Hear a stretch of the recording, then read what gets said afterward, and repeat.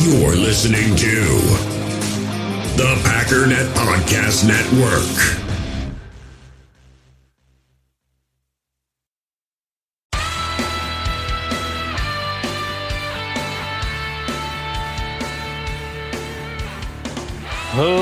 Ladies and gentlemen, welcome once again to the Packernet Podcast. I am your host and resident panelist, as always, Ryan Schlip. Check us out online, packernet.com. Find me on Twitter, pack_data. Well, we have got entirely too much to cover here. First of all, I want to apologize for the days getting away from me. I wanted to give you score predictions for Saturday, and that would be kind of useless right now. But one of the things I want to do is to get you the score predictions for tomorrow. I want to talk a little bit more about the Packers defense. There's a couple other things that have come to light. First of all, our very own Sam Holman has done an article on that, in which he put me in the article, so I appreciate that. Very in-depth, very detailed. I want to go over that. Also, the revelation that I had come to about the secondary, dedicating less resources to the pass rush endeavor led to increased pass rush. The data community, the stats community, the nerd community, they were listening to me say that and said, duh, dummy, we've known that for a long time. I'll get you that information in a little bit. That has been a well-known fact in the data community for a long time. Makes me wonder why we didn't commit to that sooner, but it really just kind of goes to show that once we dedicated our resources to creating an elite secondary, our defense as a whole went through the roof, because that's what, again, the nerd community has known for a very long time is the way to win football games. What else? Oh, the Lions are going to run wild on the Packers narrative is continuing, and it's annoying me more than ever. In fact, speaking of annoying me, this crew over on NFL.com, whatever, Rachel Bonnetta, Patrick Claiborne, Cynthia Freeland, and Greg Rosenthal continue to annoy the crap out of me. And by that, what I mean is almost 99% of that annoyance comes from Greg Rosenthal. He is the most obnoxious, snobbish, know-it-all, but actually doesn't know anything guy on planet Earth. Rachel Bonnetta I like, not in this clip, but I feel like she doesn't try to be a friggin' know-it-all like Rosenthal. She's just having fun and doing whatever. Cynthia Freeland is a numbers person, very realistic, very down-to-earth. I have no idea who Patrick Claiborne is, but the fact that this entire show, they're talking about how desperately, like, why would you pick the Packers? We hate the Packers. We all want the Lions to win. How could you do this? This is horrible. Like, the whole theme of this segment drives me nuts. I appreciate the honesty, I do, because I think a lot of other shows that we play that pick the Lions and try to sound unbiased are really not.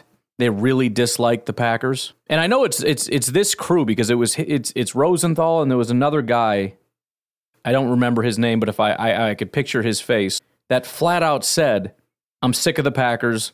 I don't like the Packers. I'm tired of the Packers. I think that is the theme. So I want to start with this. I got so annoyed, I said, all right, you know what? I'm going to tell you how many yards the Lions are going to run for. I went and did the math the same way I do my score predictions.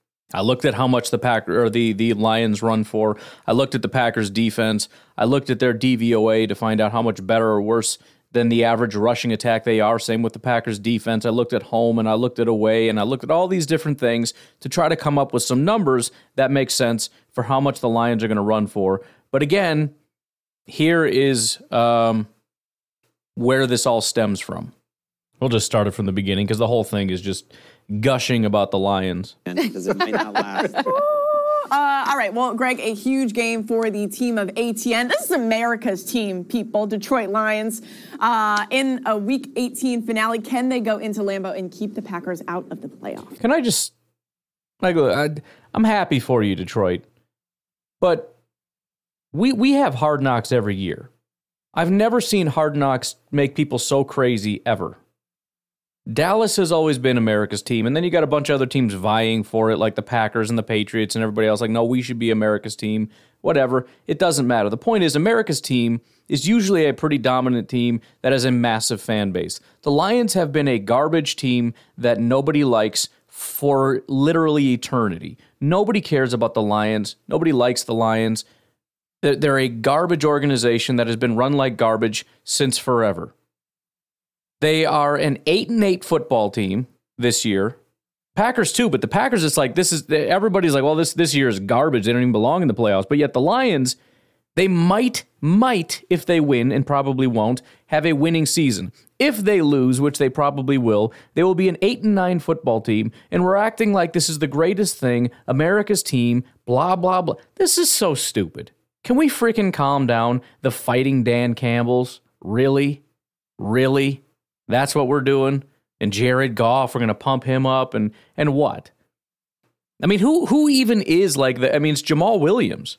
Jamal Williams is like the main face of the franchise, which I'm sorry, and I'm glad he's got so many touchdowns. Jamal Williams is the most mediocre running back on planet Earth. I love Jamal Williams as a person. I would take him back here in a second. He runs hard. I love his energy. Great locker room guy. As a running back, they don't make him more mediocre than Jamal Williams. And if you take away all his goal line sniping touchdowns, the guy hasn't done very much this year. Okay? You look at his yards per attempt and everything else, he's an average running back.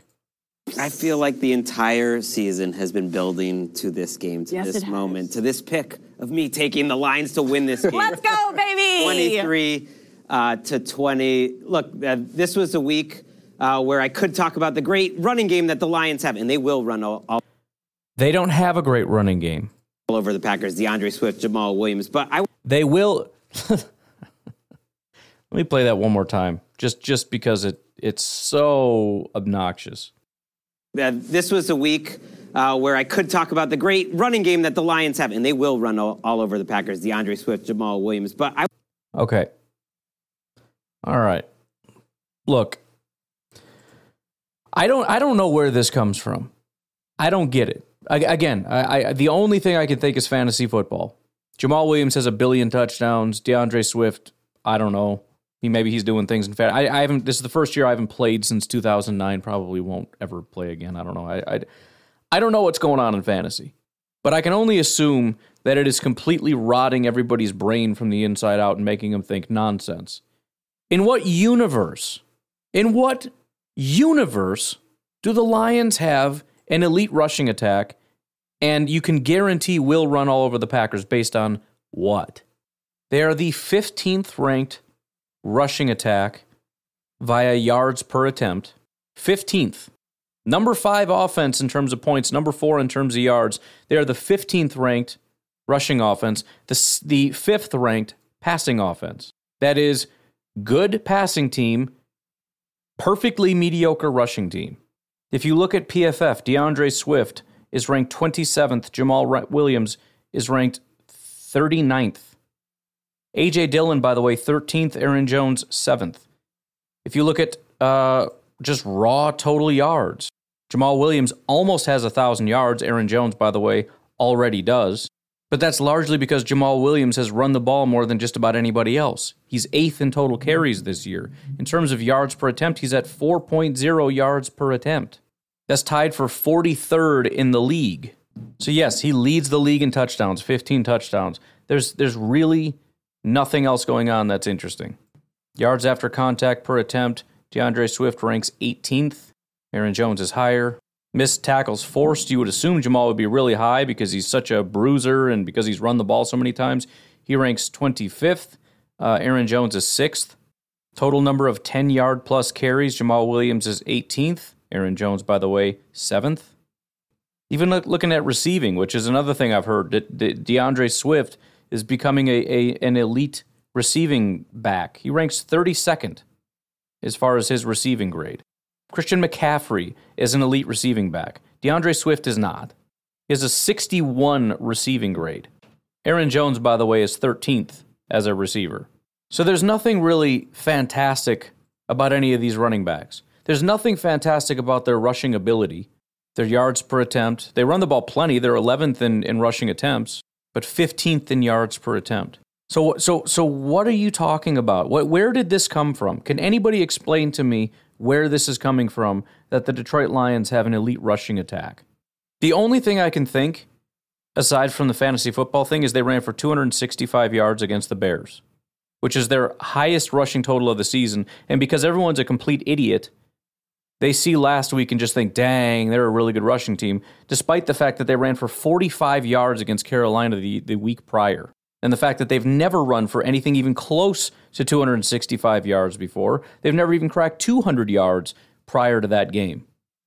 But yes, the Chicago Bears with the 29th ranked run defense that I'm sure is getting worse by the week. In other words, I wouldn't be surprised if they are the worst right now. Gave up a massive amount of rushing yards to this team. And by the way, they won 41-10, so it was probably starting in the second half. The Detroit Lions didn't pass the ball even once. In fact, this is one of their lowest passing games of the entire season. Is it because they have a trash passing attack? Are we going to stick with this thing where last week is all that matters? Well, no. We look at it for what it is. So you can almost take that 265 and throw it right in the garbage. 45, 107, 134, 100, 96. This is what they've done going back through week 12. Then they had 160 against the Giants, then 95, 117, 82, 117, 101. I mean, they actually started the season fine, 145, 139, 191, 181, but since then, they haven't done anything. By the way, I looked at it, the average is 120. How many times have they hit that?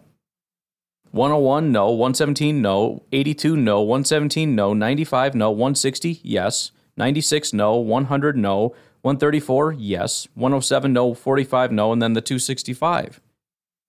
So, like 3 times since week 4, they've cracked the average of 120 yards in a game. And I'm supposed to what? Worship them? And of course, the snarky, and they will run all over the Packers. I know because I know two data points. Number 1, the Lions have an elite rushing attack, and number 2, the Packers have one of the worst rush defenses in the NFL, which is hilarious considering the 30th ranked run defense is the Detroit Lions. The Packers have a better rushing attack and a better run defense. As bad as they are, they rank 27th. And they haven't given up that average of 120 since the bye week. So I want to get into the numbers real quick since I went ahead and did the work and came up with that. I've got 3 different numbers for what I think could potentially be the Lions' total rushing numbers. Again, remember, 120 is the average. None of these 3 even reach 120. The highest I have is if you take the Lions' total yards on the road. On average, they run for 109 yards, 11 below average. However, the Packers' DVOA at home is not great. Don't remember what it is, but it puts them at about 117 yards, just below average. The other is to look at how many yards on average the Packers give up at home, and that's 134, which is above average. However, the Vikings' rush DVOA on the road is like a negative 17 or something like that. Drops them down to 110.28 yards. The third is to take the small sample size of the last 3 weeks and look at the Packers' DVOA from there, which of course is very good. Their run defense is. That would put the Lions' rushing attack at about 92 yards. So if this defense is legit, and this defense we've seen the last 3 weeks is what you can expect moving forward, then my expectation for this game is the Lions rush for 92 yards. They don't even crack 100. If it's been, even if you say that's been fraudulent, and you expect them to regress, the average for the season is between 110 and 117. We'll split the difference. We'll call it 114, call it 115 to make it a nice round number. 115 yards. Again, the average is 120. I don't see any data anywhere that leads me to believe that the Lions are going to run all over the Packers. And by the way, I don't think you can say run all over until you get to a minimum of 150. If the average is 120, minimum is 150. And yeah, the Packers have had that a bunch of times. Buffalo 153, Bears 155, Dallas 159, Washington 166, New England 167, Jets 179, Bears 180, Philly 363. But 3 of the 5 lowest games have come the last 3 weeks. So again, this is not, even without going deep into the nerdiness that I went into, I still don't know where anybody gets this information from. Okay, the Packers' run defense is bad, fine. It's debatable, but let's stick with that. Explain to me, as a team that hasn't, again, if you use this prediction going backwards, basically the Packers' run defense is bad, so every team is going to run wild on them, regardless of Detroit, you would have been wrong. talking about the Minnesota. And people did say that about Minnesota. Dalvin Cook is going to run wild. Again, not recognizing that Dalvin hasn't done jack squat this year. Miami, the Rams, nothing. You would have been wrong. Period.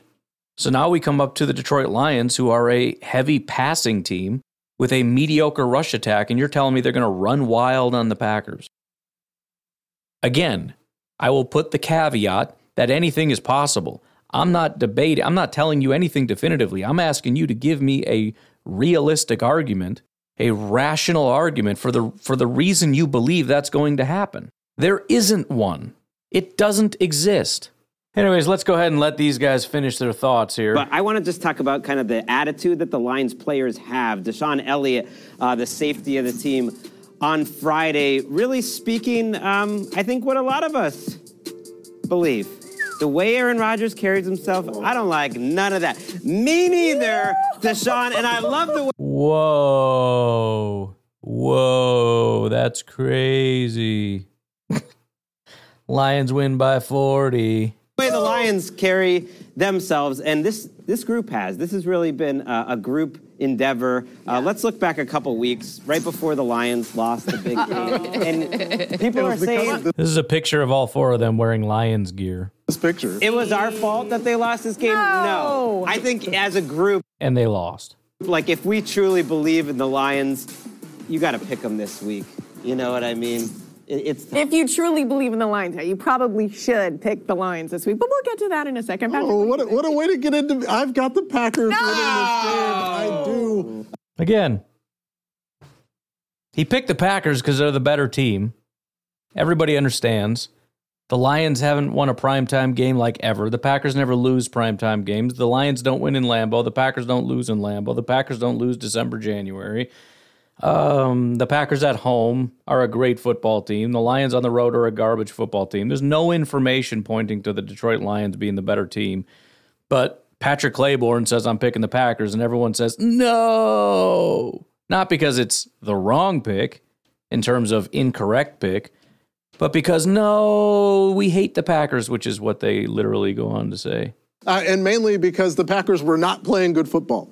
They were playing bad football. This is the start of the Lions' push to the postseason, and Aaron Rodgers was turning the ball over. 2 interceptions in the red zone in the first half. The drive summary from the first... This is what a lot of people that are picking the Packers, by the way, are saying. The Packers dominated the Lions in that game, but Aaron Rodgers is throwing picks in the end zone. So, I mean, maybe that'll happen again, but probably not. First half. And this is when the Packers sucked. Was 32 plays, 196 yards, and 3 turnovers. They're not playing this bad anymore. And even when they were playing this bad, the Lions kind of eking things out. In a win, I've got the Packers here, 26-23. I believe in Detroit, and I believe they will try extra hard. But it's just Aaron Rodgers is like that because he wins all the time. It's not. He's petty like that. But it's because he's good. Okay, I'm kind of. He's petty like that. Yeah. When the Lions are petty because they don't like Aaron Rodgers, that's awesome, and they're going to win by 40. When Rodgers wins because he doesn't like to lose, he's petty like that. Nervous for this. This is Cynthia Freeland, by the way, who is a actual Lions fan. Next one. Why would you ever give Aaron Rodgers any sort of bulletin board material? You know he's reading that, and you know he's going to throw like 2 touchdowns right over the top of Deshaun Elliott. But I do have the Packers winning this game 28-21. 28-21 sounds a lot like the score prediction I had for this game, doesn't it? 30-20, 30-23, whatever.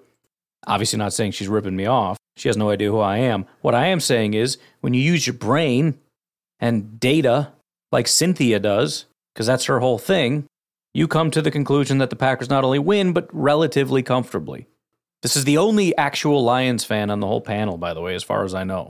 I think Rosenthal might be a Bears or Vikings fan. I don't remember. I know I looked into it at one point because I thought he was, because he's so staunchly anti-Packers constantly. But let's see what Cynthia has to say. Even staying within 4.5. What a bomber. I tried, America. Listen, I'm not sorry. It's not my fault. We want the Lions to win. See? And that was the Packer person that picked the Packer fan saying, we want the Lions to win, as they start laughing. Anyways, I don't need to keep going on this. It just makes me want, and this is the thing, I don't dislike Detroit. But I'm getting there. All right, let's turn our attention to the Packers defense now. Again, I don't know where the rushing thing comes from, but let's focus on really the most important part of the Lions defense is the Lions rushing attack is the Packers defense. If it was all a fluke, then yeah, they might run for a decent amount of yards. If this is legit, Lions are going to get embarrassed, and so is everybody that said that they were scared of the Lions rushing attack. Again, this is an article written over at Wisconsin Sports Heroics by our very own Sam Holman, how Joe Barry has crafted an adaptable defense. It's his look, which I've been waiting for. Dara gave really good insight with his article.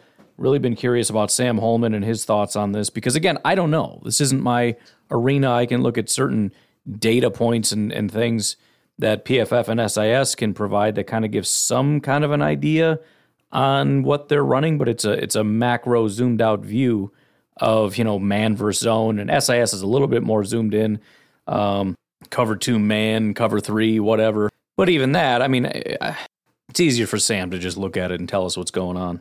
So he starts off just kind of just laying the baseline for the reality that the defense has been performing better.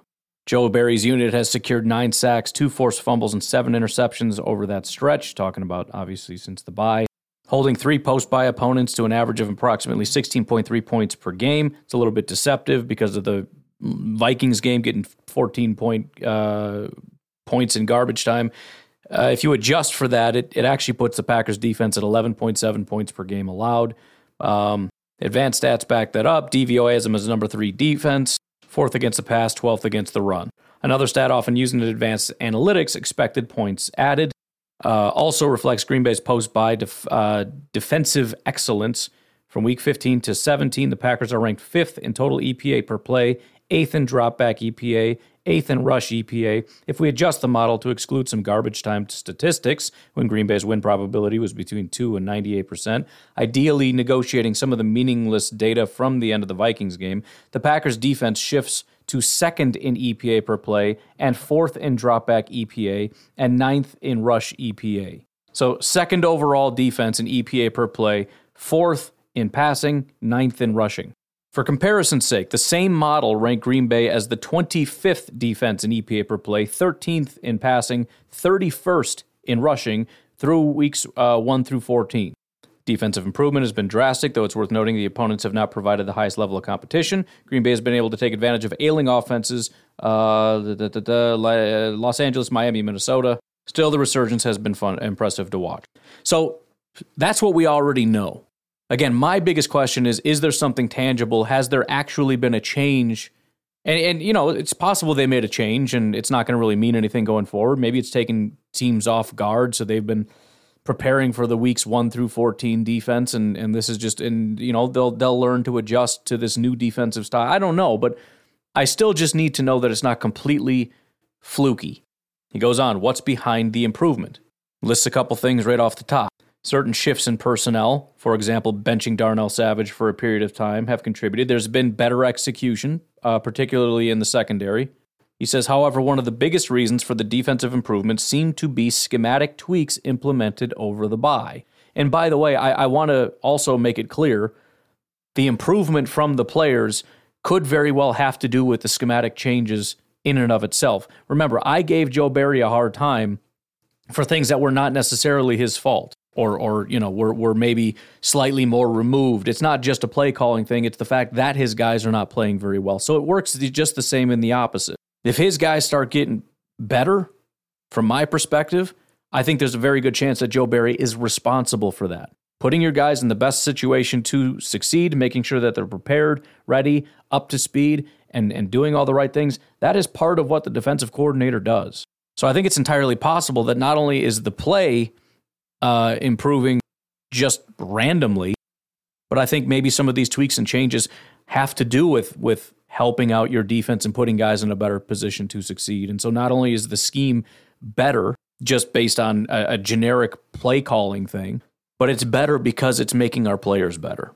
He then goes over the article written by Dara, going over some of the percentages, the changes. 4% in cover 2 went up to 17.6. Using more cover 6, a hybrid of cover quarters and cover 2. Again, it's quarters on one half, cover 2 on the other. playing that 28% of the time as compared to 7.7% prior to the bye. But now he kind of goes into a little bit more depth from a defensive coaching standpoint, explaining what some of the benefits of this particular system are. He says there are multiple benefits to spending increased time in cover 2, cover 6, and their relatives. PFF is probably painting a broad stroke when they report these numbers, probably so. Obviously, 2 high safeties help prevent big plays and allow underneath defenders to play more aggressively. However, one of the great advantages of the 2 high family of coverages is their versatility. I want to stop there for 1 second because this is something that I also found kind of interesting. And I don't know why this narrative is emerging either. It's weird to me because when I look at this game, it's very simple. Amon-Ra St. Brown is the biggest threat that the Packers are going to face. They have a great offensive line, and they have a really good receiver in Amon-Ra St. Brown, right? But all we're hearing is the Lions rushing attack, number 1, and the and Jameson Williams, the rookie receiver who I think has 1 reception on the season so far.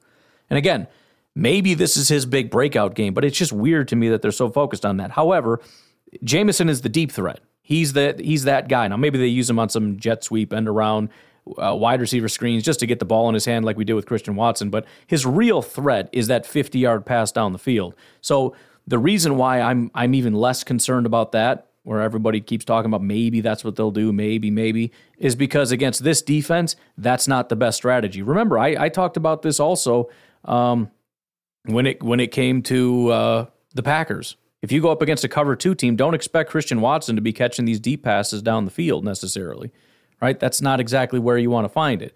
Now, if they're playing man coverage primarily or a lot more than other teams, maybe you would look his way a little bit, right?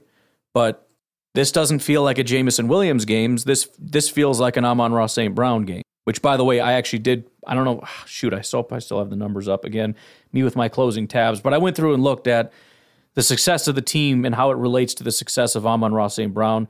It's not massively drastic, but it's very clear to see that there is a correlation between Amon-Ra St. Brown having a good game and the Lions winning, as opposed to the opposite. The difference being Amon-Ra St. Brown is good pretty much all the time. So even when they lose, he probably has a good day.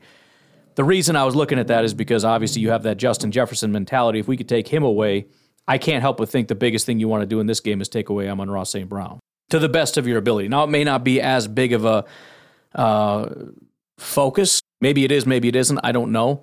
But I mean, it's a drain on resources to dedicate 2 guys, for example, to Justin Jefferson or a half a guy or however you want to look at it with these, bracket coverages or whatever. If you don't have to do that, you probably don't want to. But I tell you what, if you can eliminate to a relatively high degree Amon-Ra St. Brown, I don't see any way in the world the Lions have a chance in this game. I'm not saying that's all they have. They do have running backs that are capable, but that is the most scary thing about this team is Amon-Ra St. Brown, offense or defense.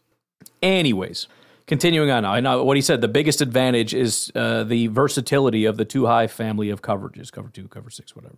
He says, because the defensive structure is effectively split in half, defensive coordinators can mix and match coverage variations on demand. If you're worried about crossing routes coming from the strength of the formation, you can play cover 8. I hesitate to read the rest of this paragraph because it's even over my head. I'm slowing down like drawing pictures over here. Cover 8 is half quarter with a cover 2 side to the passing strength, putting a more aggressive quarter safety in position to rob those routes coming across the field. If you want to get multiple eyes on a star receiver that the opponent is trying to put in advantageous situations, such as the isolated receiver spot in a 3-by-1, you can play cover 6 with the half-field zone to the single receiver side. I don't know what that means. I did find this, though, just to give you a little bit of insight. And again, I've learned in my older age, I'm an extremely visual learner. It's why I think school kind of sucked for me. Because a lot of times just with the teacher talking, like, I don't know, man, I need someone to draw me a picture. But if school for me was like YouTube videos where they had like those animated pictures showing me stuff, I would have crushed school. It would have been crazy. But I found a picture that's good for me. But I'll read you this about cover 8. This isn't really the crux of what he's saying, but it's an interesting concept nonetheless. Cover 8 defenses allows defenses with a run-heavy game plan to play cover 2 while also giving themselves the ability on early downs to get 9 defenders in the box. One creative way defenses will do this, on the snap of the ball, run their safeties down into the box with 3 different responsibilities based upon what they're seeing. So essentially, based on what I'm seeing in the picture, you've got 3 linebackers bailing deep. You got your two corners bailing deep. The two safeties are actually running down into the box. Now, in this instance, they're kind of running out into the down and out to the boundary. But again, that may change depending on what you're reading or whatever. But the point is, all these different variations of things that you can do. You can bring the safeties, you can drop the safeties, you can bring one and keep and drop the other one. You can. There's so much interchangeability here. The pre-snap and post-snap, what you're seeing beforehand doesn't mean jack squat. But anyways, he goes on to say, these are just a few examples with cover 6, cover 8, cover 2, cover 4. These are in that family. The DC can manipulate individual techniques to combat offensive tendencies on a more granular level. In other words, you can really narrow down what it is we're trying to take away and utilize these coverages to isolate this one thing. So, for example, let's say you got this one guy by the name of Justin Jefferson.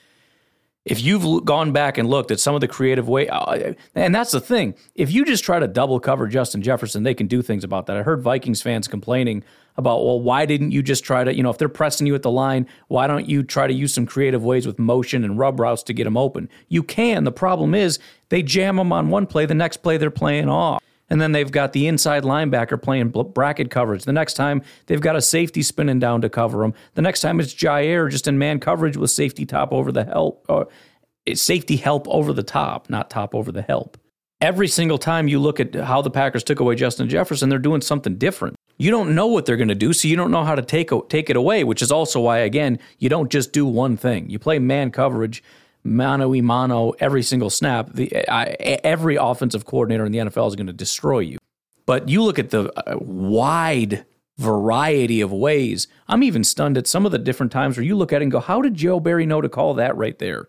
Because as I'm watching it, I'm trying to determine beforehand what I think they're going to do. Because I'm trying to look from the offensive standpoint. I bet if we run a slant route here, that linebacker's going to do that. And then you'll see the linebacker bail. But it works in this instance because Justin Jefferson's doing this. It's like, how did you know? Maybe it's just dumb luck. Maybe it's just a really good job of understanding, game planning and what the Vikings' tendencies are. But then calling the exact perfect coverage. It was like, man. It really just was a freaking masterclass at erasing Justin Jefferson. And the only thing I could think is either they got really lucky, this was the best performance by a defensive coordinator of the season, or the Packers are cheating and tapped into their headsets. Because it was pretty stupid. Anyways, he goes on to say, in other words, two high coverages, which is what we're talking about, 6, 8, 2, 4, all the coverages, allow defensive coordinators to create layers to the coverage, removing certain coverage stressors and making it hard for offenses to take advantage of individual personnel or leverage matchups. So no matter what it is you're trying to do, we have an adjustment for that. You might be able to catch us once. You will not be able to consistently hit us with this again and again and again and again, which is important because that's when things really suck. When there's no adjustment you can make to fix that. When they just keep doing it over and over. Come on. He then says, this week-to-week malleability is one of the biggest reasons the shift in coverage focus has been so successful for Green Bay. Joe Barry has done an excellent job identifying critical schematic needs and leveraging his increased two-high coverage structures to negate what offenses want to do. There are multiple examples of this playing out on film, and he goes into that, which we will in a second. But again, just to really hone in, again, you want to take away Justin Jefferson, we got a plan for that. It's sort of that Bill Belichick thing, right? He says, I'm going to take away your number. Now, I'm not saying that's what the Packers are doing, but like you said, on a granular level, we can really say, what is our focus here? What are we trying to do? You can look at their game plan and the way that they do things and say, here's what they're going to want to do. Here's how we want to respond. Here's what we think is going to work best. So here are the examples, and I love this so much because, again, it really goes into depth on what I just said. He talks about the Rams game. When rewatching the film on the Rams game, it's clear that quarterback Baker Mayfield badly wanted to access throws up the seam and across the middle of the field. It's also clear that Joe Barry and his staff made a concerted effort to take those throws away. So we know what you want to do. We're not going to let you do it. And they can do that every single team, no matter what. All you need is a defensive coordinator and a staff that is going to be able to identify successfully what the team wants to do, has a right call in terms of coverages and whatever that we're going to do and adjustments we're going to make to try to take that away. But then number 3, you need to have the personnel, and I think we have all 3. He says they did so by playing a number of cover 8 snaps, which, as explained above, is a half quarter coverage with the cover 2 side to the passing strength. So, I mean, I generally understand. I don't know why that would be the case, but he doesn't need to get into that. In my mind, you're going to put the most guys over where the biggest problem is, but I'm an idiot and I don't know. So the cover 2 side is the one safety covering half the field. You put that on the passing strength. I don't know if I'm guessing that strength means numbers, not necessarily ability. So if you had 3 wide receivers on one side, Justin Jefferson on the other, you'd put the cover 2 over where the 3 guys are. That's my guess. I don't know. On these snaps, Berry and company had their nickel corner, in this case Keyshawn Nixon, play an aggressive form of zone match coverage. Despite starting off in a zone alignment, he carries any vertical stemming route across the field. So what this looks like to a quarterback is you watch Keyshawn Nixon and he's going to drop into zone. And so the quarterback's thinking he's in zone coverage, so once my guy gets clear of him, he'll be open. The difference is once he runs into Keyshawn Nixon's zone, he doesn't just run through it. Keyshawn Nixon is no longer playing zone. He's going to run up the field with him. And that's going to mess with the quarterback because he thinks he's got a matchup that he likes, and he's getting ready to throw it, and suddenly things change, and now what are you going to do? Do you come off of it? Do you wait? Do you messes with you? Says using this call and style of coverage helps remove stress on the intermediate defenders who don't have to worry as much about gaining depth to combat intermediate routes from the slot. And again, this is where that hesitation comes in for pass rush. The result of this play, I didn't even realize this, but the result of the play was a sack, which is exactly what you think because you're ready for it, right? And in this case, he wasn't running up the seam. He was running across the field. So Keyshawn Nixon drops into zone. And Baker Mayfield knows he's going to run into that zone. He's going to run, into the middle of the field, and eventually he's going to come free, and he'll be behind the linebackers, in front of the safeties, and in between the corners playing zone. He's got that soft spot right there. So he's going to pat the ball, wait for it, and here Keyshawn Nixon starts running with him. What the heck are you doing? You're not supposed to be there. So now you panic, and at this point it's too late, and he takes a sack. The next play that he shows is the same thing. It's cover 8, and Nixon is going to do the same thing, except this time it is a seam up the middle. He calls it a bender, which meant something else to me in my younger days. But again, Baker sees it. He thinks that he's going to come free. And once he gets almost parallel with Nixon just turns and runs with it. So now he has to come off that and try to throw it somewhere else. And again, he's waiting and he's waiting and he's waiting. And he finally says, forget this, and turns and tries to throw somewhere else. At this point, our defenders are getting close enough, smacks his arm, and Jair picks the ball off. And again, the reason I love stuff like this is interceptions are fleeting. And there's no reason to believe that they're actually, real. In other words, there's every reason to believe that they're going to just fall off the face of the earth. And we're going to have 0 in this game. But when you have something tangible like this, there's a reason why they're happening. And it's not just dumb luck. It's not just quarterbacks being concussed and being stupid and, Cousins is trash and Baker's a dummy. And why would you throw that pass? When you force a quarterback, first of all, when you confuse them, and it was the same thing that happened with Tua's, I think, last interception. First of all, the Packers said flat out, we know that he plays with a lot of anticipation, and we're going to take advantage of that. In other words, he throws early, which means he makes his decisions on what the defense is doing early. And as a result, when it looks like, I think it was Keyshawn or whoever it was, or maybe it was Jair, is playing man coverage, but then suddenly bails and drops into zone and cuts off underneath a pass that you're trying to go to, you can talk concussion all you want. That's confusing the quarterback and getting up in his head. That's taking advantage of a guy who makes decisions early. I'm not going to go through the whole thing, but just a couple other things here in the Miami game. It says for much of the game, the defense played with 6-man fronts. They used 2 high coverages with the overhang players aligned down at the line of scrimmage. They did this for several reasons. It allowed them to create one-on-ones to more readily counteract the Dolphins' rushing attack while still keeping both safeties back to protect against Miami's explosive receivers. And equally important, the Packers formed these fronts in order to help disrupt the vertical RPO game that has become the staple of the Dolphins' offense. Quay Walker played an important role in this endeavor. Barry frequently had him up at the line of scrimmage in 6-1 or 4-3 personnel packages, using his length and size to disrupt wide receivers as they released. And on the clip below, it shows Quay Walker knocks the number 1 receiver off his path, destroying the route spacing. Green Bay's 2 high coverages, it looks like quarters here, condenses space well and creates another turnover. And funny enough, this is the play that Tyreek Hill, they're saying, well, it was the massive overthrow of Tyreek Hill. Well, that's the play Quay Walker gave him a good hard shove and kind of threw him off the route of where he's supposed to be standing at. Not saying it wasn't a bad throw. I'm saying it's a lot more nuanced than just saying Tua was concussed and was just slinging the ball into our defender's hands 24/7.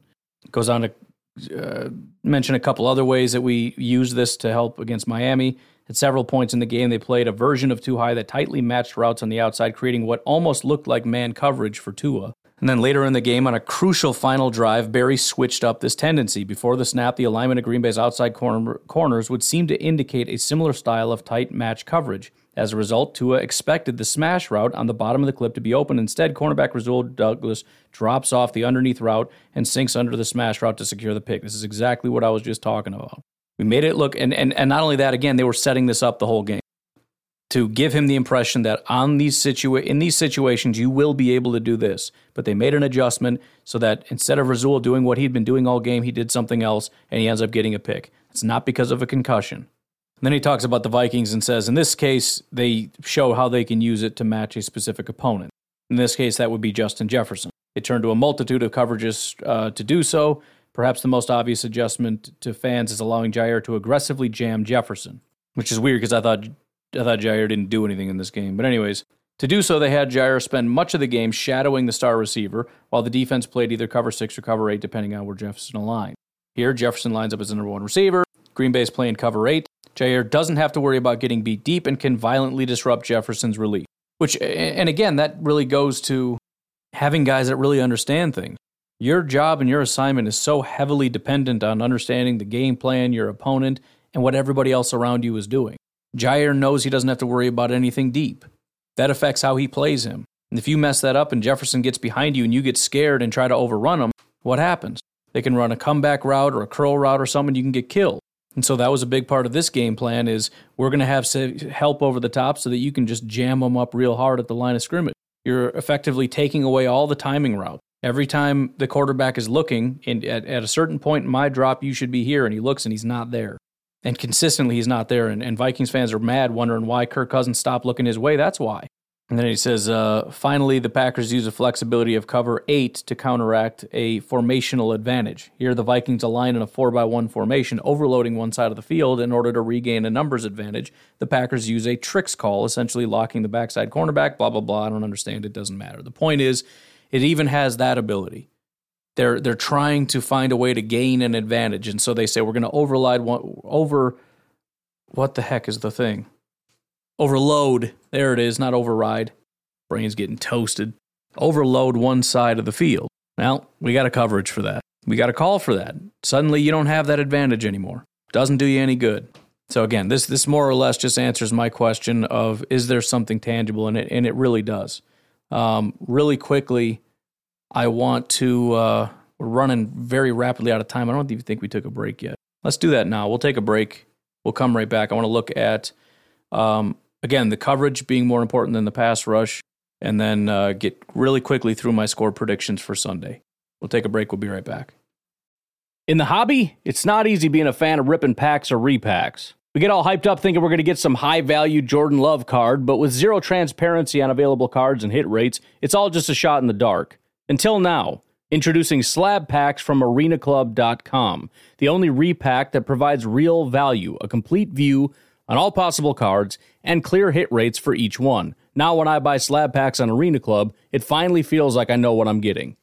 And honestly, the best thing for me and my son is the fact that we're kind of novices into this.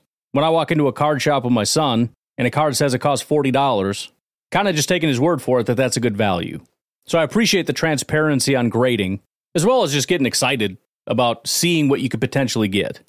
Right now, you can get 10% off your first purchase by going to arenaclub.com/packdaddy.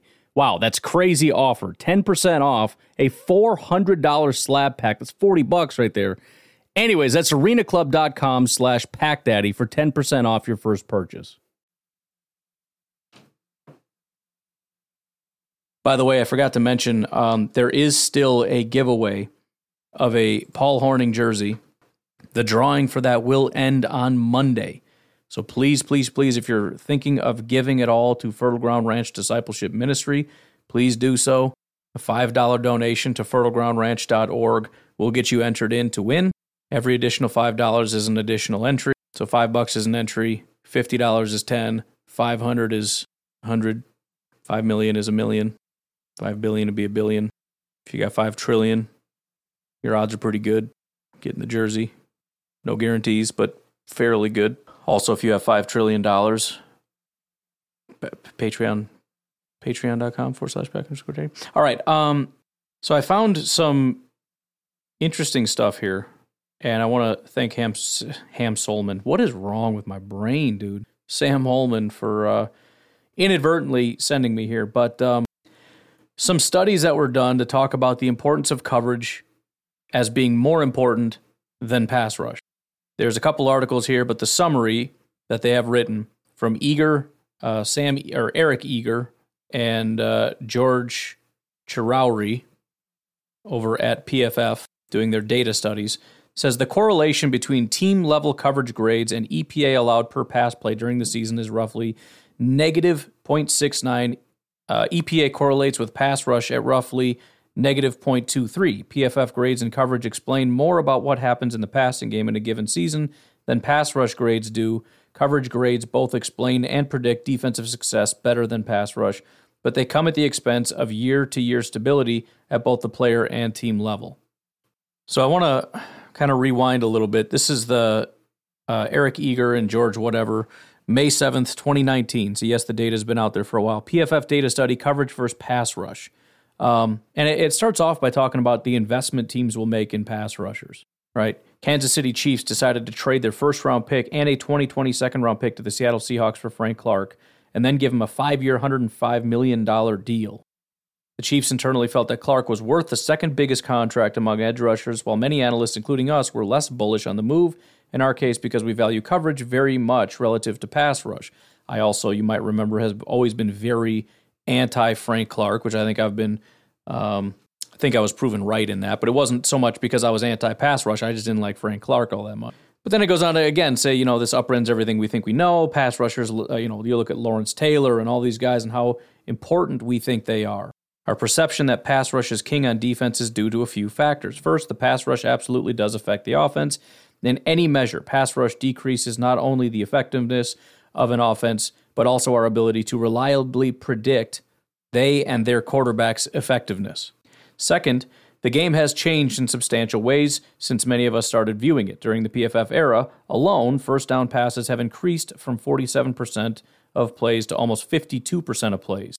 Time to throw and play action percentages have gone down and up during that stretch, respectively, in many ways mitigating the effect that the pass rushers can have on an offense. In other words, offenses are finding ways to take away the effectiveness of pass rush. So if you have an aggressive pass rush, we've got play action, even things like I've talked about with motion. You've got the running back screens when you have an overly aggressive defense. We drop it off. And effectively what these will do, although not perfectly, is slow down your ability to even utilize those elite pass rushers that you have, especially if you're being more aggressive in terms of bringing more pass rushers. Goes on to say, lastly, the way the game is broadcast has a big effect on the way we perceive the relationship between coverage and pass rush. Before the proliferation of all 22, we only saw the relationship between coverage and pressure in one direction, the pass rush affecting the integrity of the quarterback's delivery and, in turn, enhancing the coverage on the back end. We are less inclined to view the other direction as equally meaningful. The one where the quarterback has to go to his second read gives the pass rush more time to get home, often further helping coverage. So, when we watch the game, we see the pass rushers. We don't really see the coverage guys. We don't really see him going to his second read. I mean, we kind of do, but it doesn't really hit us the same way a sack or a pressure does. Getting into the statistical analysis, narratives and anecdotes are fine and well, but let us explore what our data says. Goes on to explain their grading scale, -1 to 2 in increments of 0.5. And the bottom line is they chart these things out, as I said. And they look at the sort of negative relationship between a PFF coverage grade and EPA added on a play and pass rush grades, the negative relationship between the pass rush grades and the EPA. And if you just look at the line, which they have in this article if you want to go find it, PFF data study coverage versus pass rush, it's drastic. Again, the non-visual representation is -0.69 compared to -0.23. The -0.23, certainly a correlation, but we're talking literally 3 times the correlation, which is almost to say, and I'm speaking out of turn here, but you could almost glean that a corner is not only more important, or that coverage, I guess you could say, because there are more people in coverage than you have rushing the passer, so you maybe But coverage is 3 times more important than pass rush. I think the one interesting thing is, because, again, I'm not necessarily talking about building a team going forward. This is about what's more important in season. Coverage is more important than pass rush. However, they do talk about the stability from year to year of pass rushers as opposed to coverage guys. So, in other words, you can probably trust in the stability of Rashawn Gary being very good, more so than you can trust in Jair or Amos or any of these other guys. And so if you're talking about building a team, they talked about, for example, the 2017 Philadelphia Eagles were a good way of doing it, and that was taking Barnett, the edge rusher, with their first pick, and then the second and third round they went with cornerbacks, but they also signed Patrick Robinson and traded for Ronald Darby before the regular season, because the picture is essentially you can invest high in really good pass rushers because it's going to be a really good long-term investment for you, even if it's not as good as a really good corner. But the corners are probably going to have to be kind of stitched together. You're going to have to find on a year-to-year basis how to have a really good secondary. But that's not what we're talking about. We're talking about right now, this is the team we have. What should the focus be? The focus should always be coverage. All right. Let's quickly rip through some of the predictions. This week is going to be stupid. I wish I had started this earlier because I had such a good week last week. I'd be curious to see what my season record would be. If it was anything even close to last week, I would dominate every professional bettor in the world. But week 18 is going to be so stupid because you've got, for example, the Vikings and Bears, but the Bears are sitting some of their starters, and there's also the motivation factor going into some of these games. Whether teams are already in, and we can pretend it doesn't affect people, but maybe they're going to take a little bit off. Then you've also got the Bills and the Bengals, and everybody's assuming, well, they're going to play out of their mind and play really, really well because of what happened. But maybe not. Maybe it's the other way where they're a little bit distracted. They're a little bit gun shy. They've got some unresolved emotional issue. You don't know how it's going to affect. So there's so many things, especially this week, that make things weird. But we'll do our best. We'll kind of look at some of the data and information and whatnot and come to some conclusions. And I'll give you my best thoughts on the games. Anyways, I think last week, I just looked at it real quick, but it's hard to tell because I know I bet, like the worst bet of all time, Arizona and Atlanta. I think I picked Atlanta to win, Arizona to cover, and I hit on both. Should never do that, but I did it, and I hit on both. But I think I was 11 out of 14 last week. And then the Cincinnati-Buffalo game obviously did not. I think I bet twice on that. So that would have been 16 total bets, but I think those two just were scratched. So the final tally, I believe, was 11 correct out of 14 bets I made last week. So again, I have no expectation of hitting that again, partially because just mathematically that would be stupid. But also, again, because it's such a weird week. But let's go ahead and do's it anyways. So for the record, I've already told you what my score predictions are for the Green Bay Packers, and I've already placed my bets. I did it very early on just because I didn't want that line to move.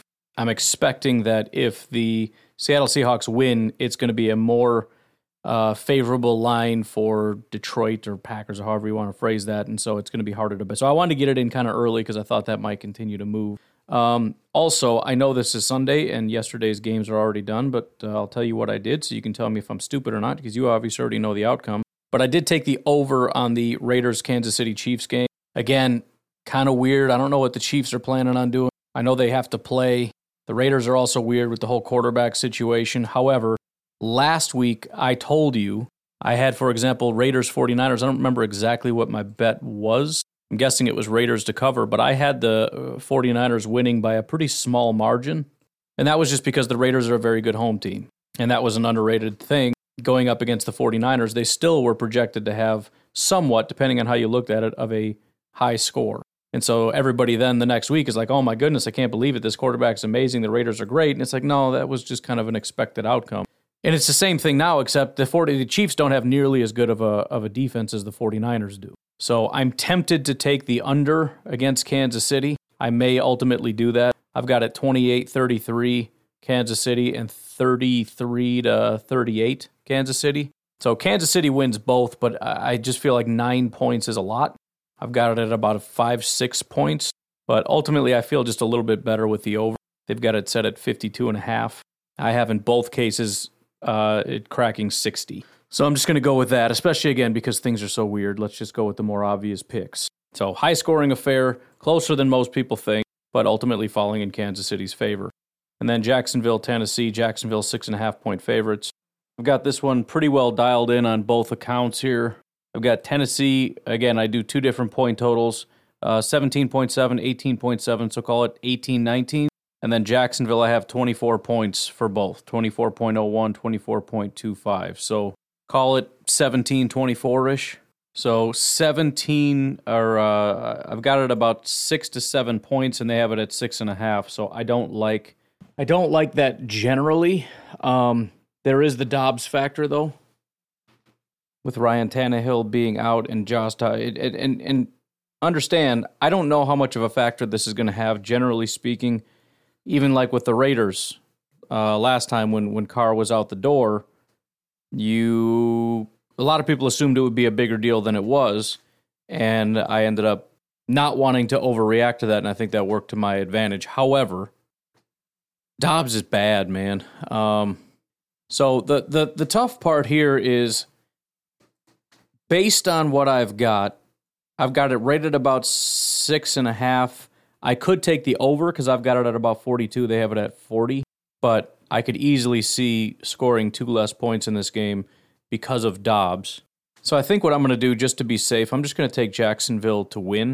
But again, the interesting part about all this will be to see how close to the score total it was. If, again, it's kind of close, then I'm going to further solidify the fact that changing quarterbacks, not the worst thing. Now there's a difference between benching, releasing, whatever you want to call it, a quarterback and a quarterback going on IR. But there still seems to be that rally factor, especially early on, and it might taper over time, but that first week, although this is the second week now and the first week was trash. But I don't know, man. I don't feel good about it. I'm tempted to pick the Jaguars to cover because even with essentially the Tannehill numbers, I've got it at about 6.5, although I do have it. Maybe I'll just do it. I don't know, man. No, I'm going to be a coward. I'm just going to pick Jacksonville to win. I'm too scared of this Dobbs situation. Plus, it's a divisional game. There's so much on the line. I mean, these things are always kind of wonky. So I'm going to stick with wanting to bet every game if I am not too scared. But I'm a little bit scared. There's also a lot of offensive line concerns for the Tennessee Titans from center over to right tackle. As in center, right guard, and right tackle. You got guys that I believe are starting that have not really played very much. On top of just having a bad offensive line to begin with. It's kind of a mess. So, Jaguars win the game. Baltimore Ravens and the Cincinnati Bengals is the next one I'm going to be looking at. It sounds like, I was looking at a video here, they had 7.5 for Cincinnati. I like that a lot better. It's all the way to 9 now for Cincinnati. Partly because Lamar, I guess, is definitely not going to be playing. I don't know. Not that it really mattered all that much because Lamar was not playing all that much better than Huntley, which is the exact same conversation we were having a year ago when Lamar got hurt and wasn't playing. But anyways, on top of that, Baltimore is just a disaster. Do you know who their wide receivers are in Baltimore? They have Deshaun Jackson, who started playing in Week 9, and Sammy Watkins. So yeah, that and Demarcus Robinson, but that's just hilarious. And Jackson's not even playing that bad. It's just hilarious that you've got 36-year-old Deshaun Jackson and 30-year-old Sammy Watkins kind of holding it down at wide receiver with Tyler Huntley at quarterback. I mean, I like their offensive line, running back, tight end, etc. But the Bengals are just kind of a different animal. So again, it's a weird thing, especially with what happened on Monday, and I don't know how that's going to impact things. I have the final score at the two scores I have 14-25 Cincinnati, which is right at 9 points, and 19.5 and 27. So if it's 20-27, that would be under. I don't like the 9-point spread, even though I think Cincinnati is going to eviscerate Baltimore. It's just it's a big number. And again, I don't know what to think of Cincinnati. Again, the feel-good narrative that you can just throw around is they're going to crush it because, they're so motivated and all that stuff. And I understand that's the feel-good narrative, but I don't actually know how people are feeling. Same with Buffalo. Like, I want them to do well. I want this to be a invigorating thing, but for all I know, we don't know where their head's at after what they went through. So, again, I'm going to be a coward. I'm just going to pick Cincinnati to win because even the over-under isn't great. They've got it at 39.5. I guess I could No, because I've got one under and one over, so I'm not going to do it. I'm just going to pick the Bengals to win. Maybe I should parlay some of these just to make it a little bit more interesting. Another tough one is Jets-Dolphins, largely because of the quarterback situation in Miami with Tua being out. Skylar Thompson, likely quarterback. I know Teddy Bridgewater's been there, but he constantly keeps getting hurt. Skylar keeps coming in. I don't really know what's going on, but Skylar's not very good at football, which sucks because this is a pretty straightforward situation where Miami should be able to absolutely stomp out the Jets. But again, not really understanding the quarterback situation makes things tough. So Skylar Thompson versus Joe Flacco, yikes. But I've got a really low scoring. Only in one scenario does one of the teams crack 20, and that's Miami at 21.29. But that's 15-21 and 13-19 or 13-20 if you round up. I don't have the Jets scoring any points. Maybe a little better with Flacco. It doesn't really matter. The other thing, too, is the Jets are not playing for anything anymore. Miami is. I think I'm going to take Miami at -3. I shouldn't because things are weird with the quarterback situation, but I'm going to anyways. I've got it at 7 points and 6 points. And I'll just look at the disgruntled Jets going back-to-back road games, who, by the way, have not even put up 10 points since Week 15 to really suck this game up. All right, we'll try to pick up the pace here. We got Texans-Colts. This game is absolutely hilarious because you just got horrific offenses. The Houston Texans on the road, Colts at home. The offensive points, Houston is averaging 17 points a game, Indy 17.5 points a game. They're both giving up about the same, 22 and 21 basically. But then they have their DVOAs for offense. Again, this is adjusted for home and away. Negative 29.5 and negative 24.5. The only competent anything is Indy at home, their defense negative 5.9. But the final scores are 14.6 to 16.7, so 15-17 and 16-18, both in favor of Indy. Sure enough, Indy 2.5-point favorites, and then the over-under set at 38, which I'll probably take the under. I think the only weird thing, because I don't think anyone's sitting their starters. They're two trash teams. Not that necessarily matters. The Bears are sitting Fields. But I think Ellinger is the quarterback, but he's been there for a couple weeks, and I don't really think it moves the needle. And if it does, it moves it downward, and that works for my under prediction. So I'm gonna take the under, which is hilarious, on a game that has an over-under set at 38.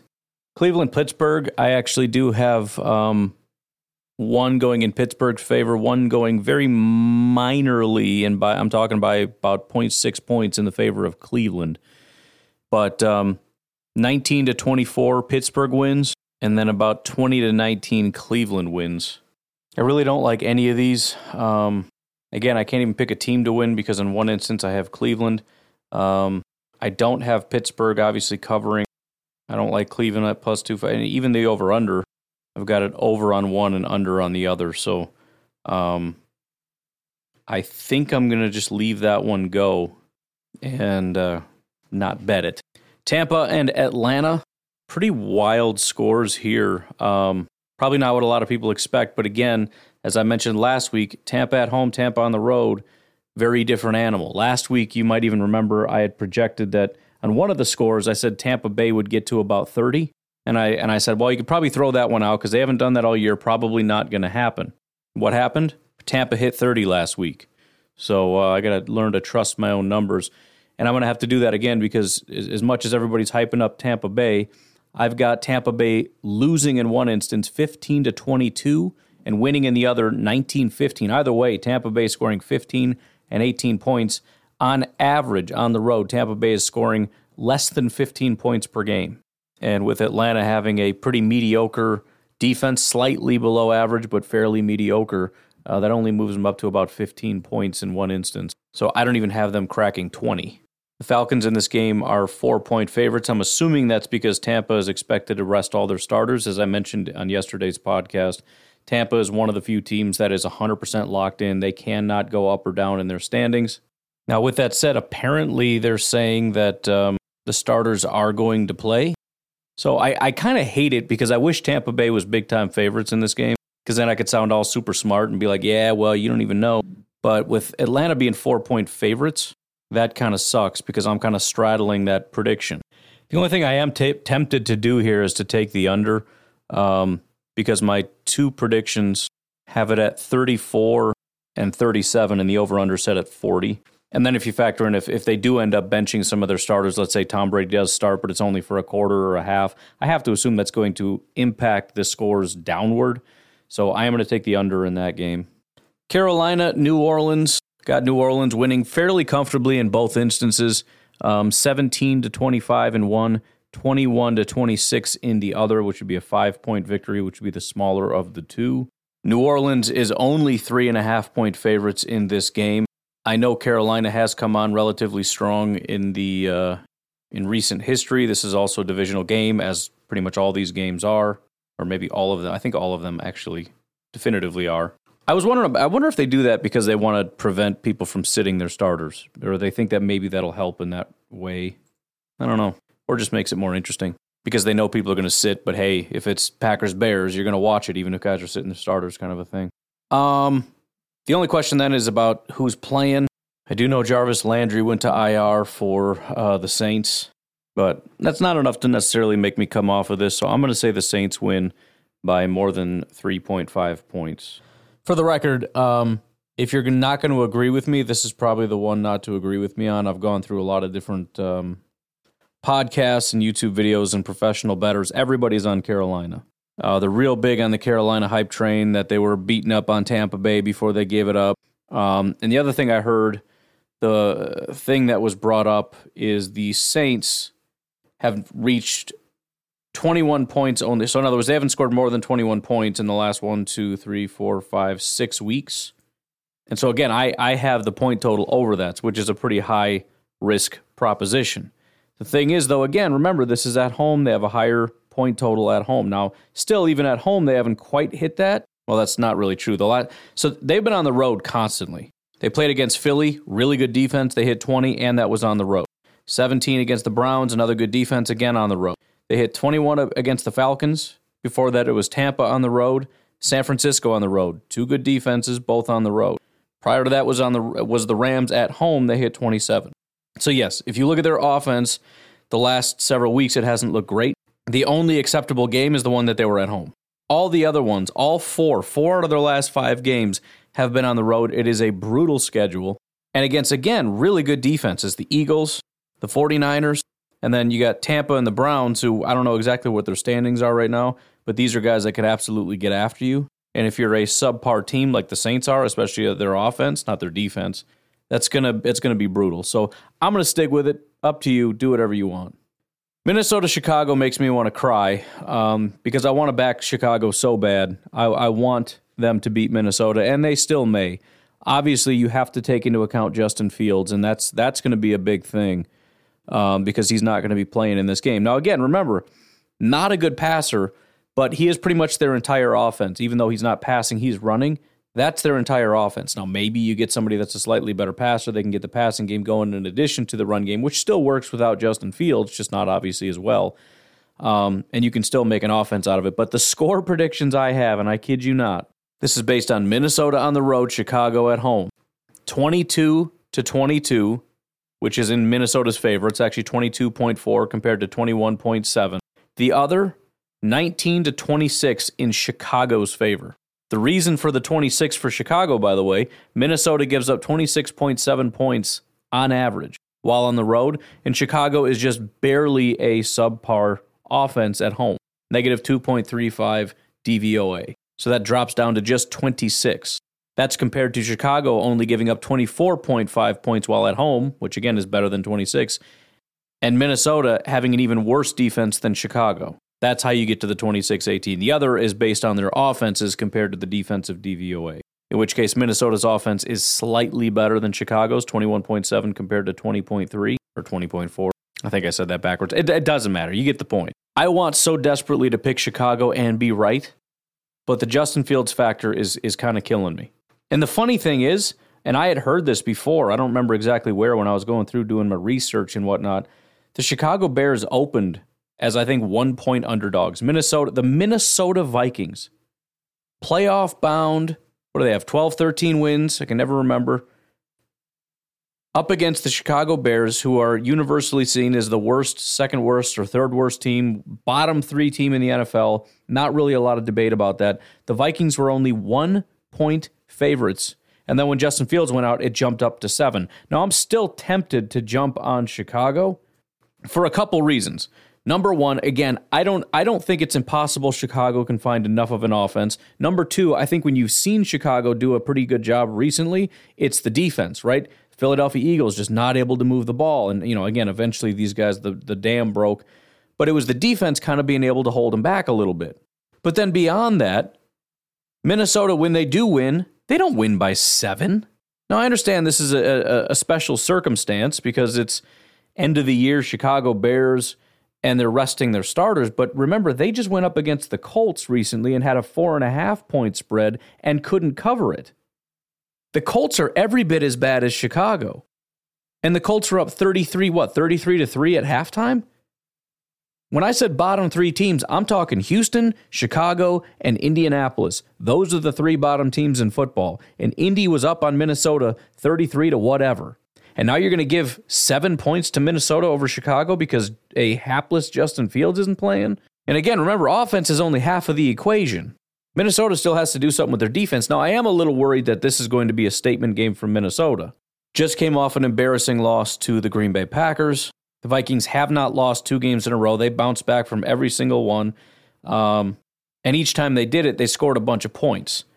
They weren't big wins, obviously, because the Vikings don't do that. But after their loss 7-24, they scored 28.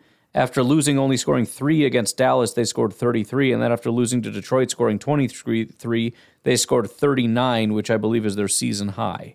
So they come back strong. I will point out, though, every single one of those comebacks was at home. And in 2 out of those 3, the losses were on the road, and then they go home and they score a bunch of points. This is a loss on the road and then staying on the road.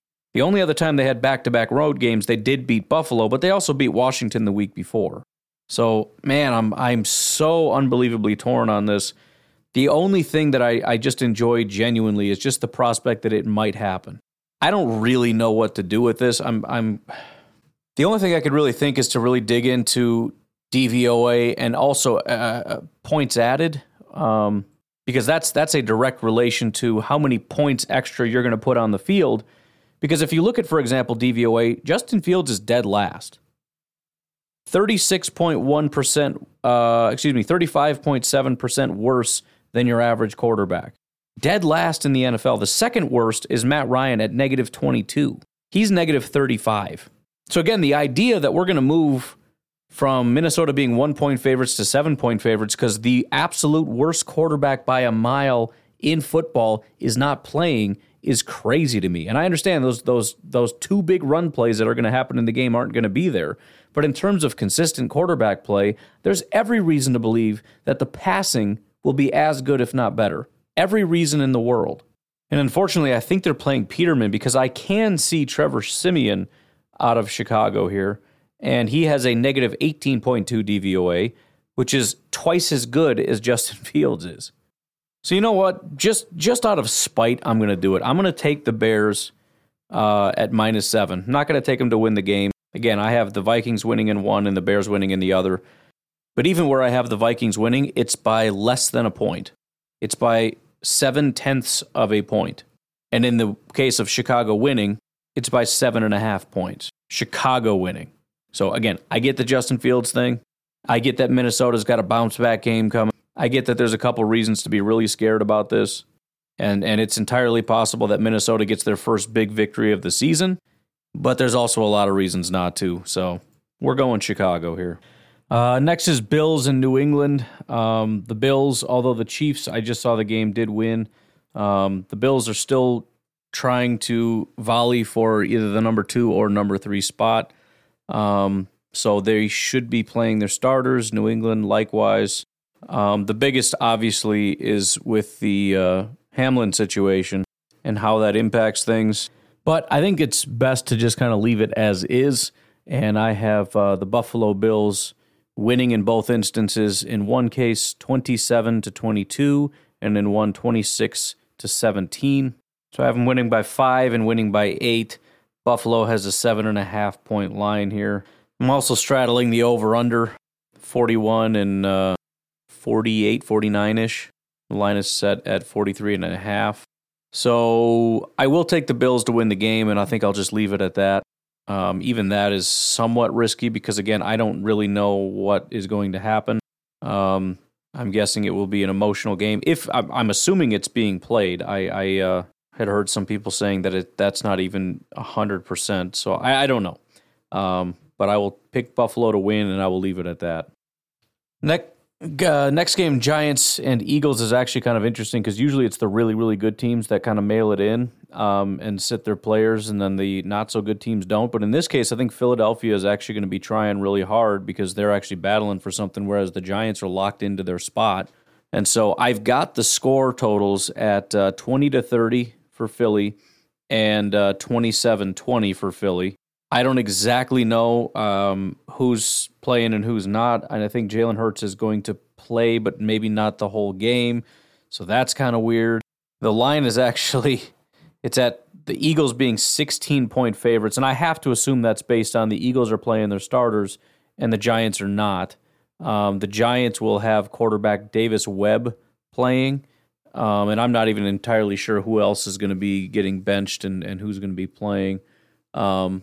But that's tough, man. 16 points. Yikes. Here's the biggest thing I think with this 16-point line is, okay, so you have a hurt Jalen Hurts. You're in the playoffs. That's 100% locked up. Trying to get the number one seed, but, whatever. Obviously, being able to succeed in the playoffs is the most important thing. If you've got a lead and you're getting kind of carried away, there's no reason to get carried away. A 16-point win. We're talking 31-15. I just feel like the Eagles are going to take their foot off the gas at some point if they start to get out to somewhat of a comfortable lead. It's just such a big number. But ultimately, I tell you what, I'm just not going to bet it. And the reason being, I have a very specific thing that I do, and this is outside of the realm of what it is I'm doing. Absolutely, if all things were equal, I would be taking the Giants, but they're not. And you have a Giants team that is sitting their starters and saying, we just don't care. And the Eagles, even knowing they're sitting their starters, are like, we're going to play our injured quarterback, and he's going to go out there, and we're going to lay up some points, and we're going to put this thing away and lock up that number one spot and risk injury to key players. Even just from a mentality standpoint, I'm not touching that. Plus, I just don't like the Giants. They kind of suck. Rams Seahawks, I've got it 25-14 Seattle and 28-17 Seattle. Seattle obviously has everything to play for. The Rams have nothing to play for but spoiler, and I expect them to play that role. So I'm just going to stick with those points. Seattle are 6-point favorites, and I don't think that's nearly enough. So I'm very comfortably in on the side of the Seahawks on this one, which obviously is bad news for the Detroit Lions. Also very good news for us. Probably the biggest game of the week for us aside from our game. So this is the game we're going to want to watch. And again, I've got them winning by, 11 and 11 in both cases, 11 points. And they're 6-point favorites. So any given Sunday, but I fully expect the Detroit Lions to be coming in with spoiler attitude because that's all they're going to have. And then the whining after the Packers beat the Lions, because all you did was beat the Bears and then the stupid Rams and then concussed Tua and then fraud Vikings and then a Detroit Lions team that gave up even though everybody said no, they would never give up. Okay. Chargers, Denver. Denver Broncos are shockingly 3-point favorites. So this one's kind of unfortunate because I'd love to be able to tell you that my score predictions actually have this really close, and in one of them, I have them winning by 4 points. However, because the Chargers are not necessarily locked in, but I think they're playing for like the 5 or the 6 seed or something like that, or the 4 or the 5, I don't know.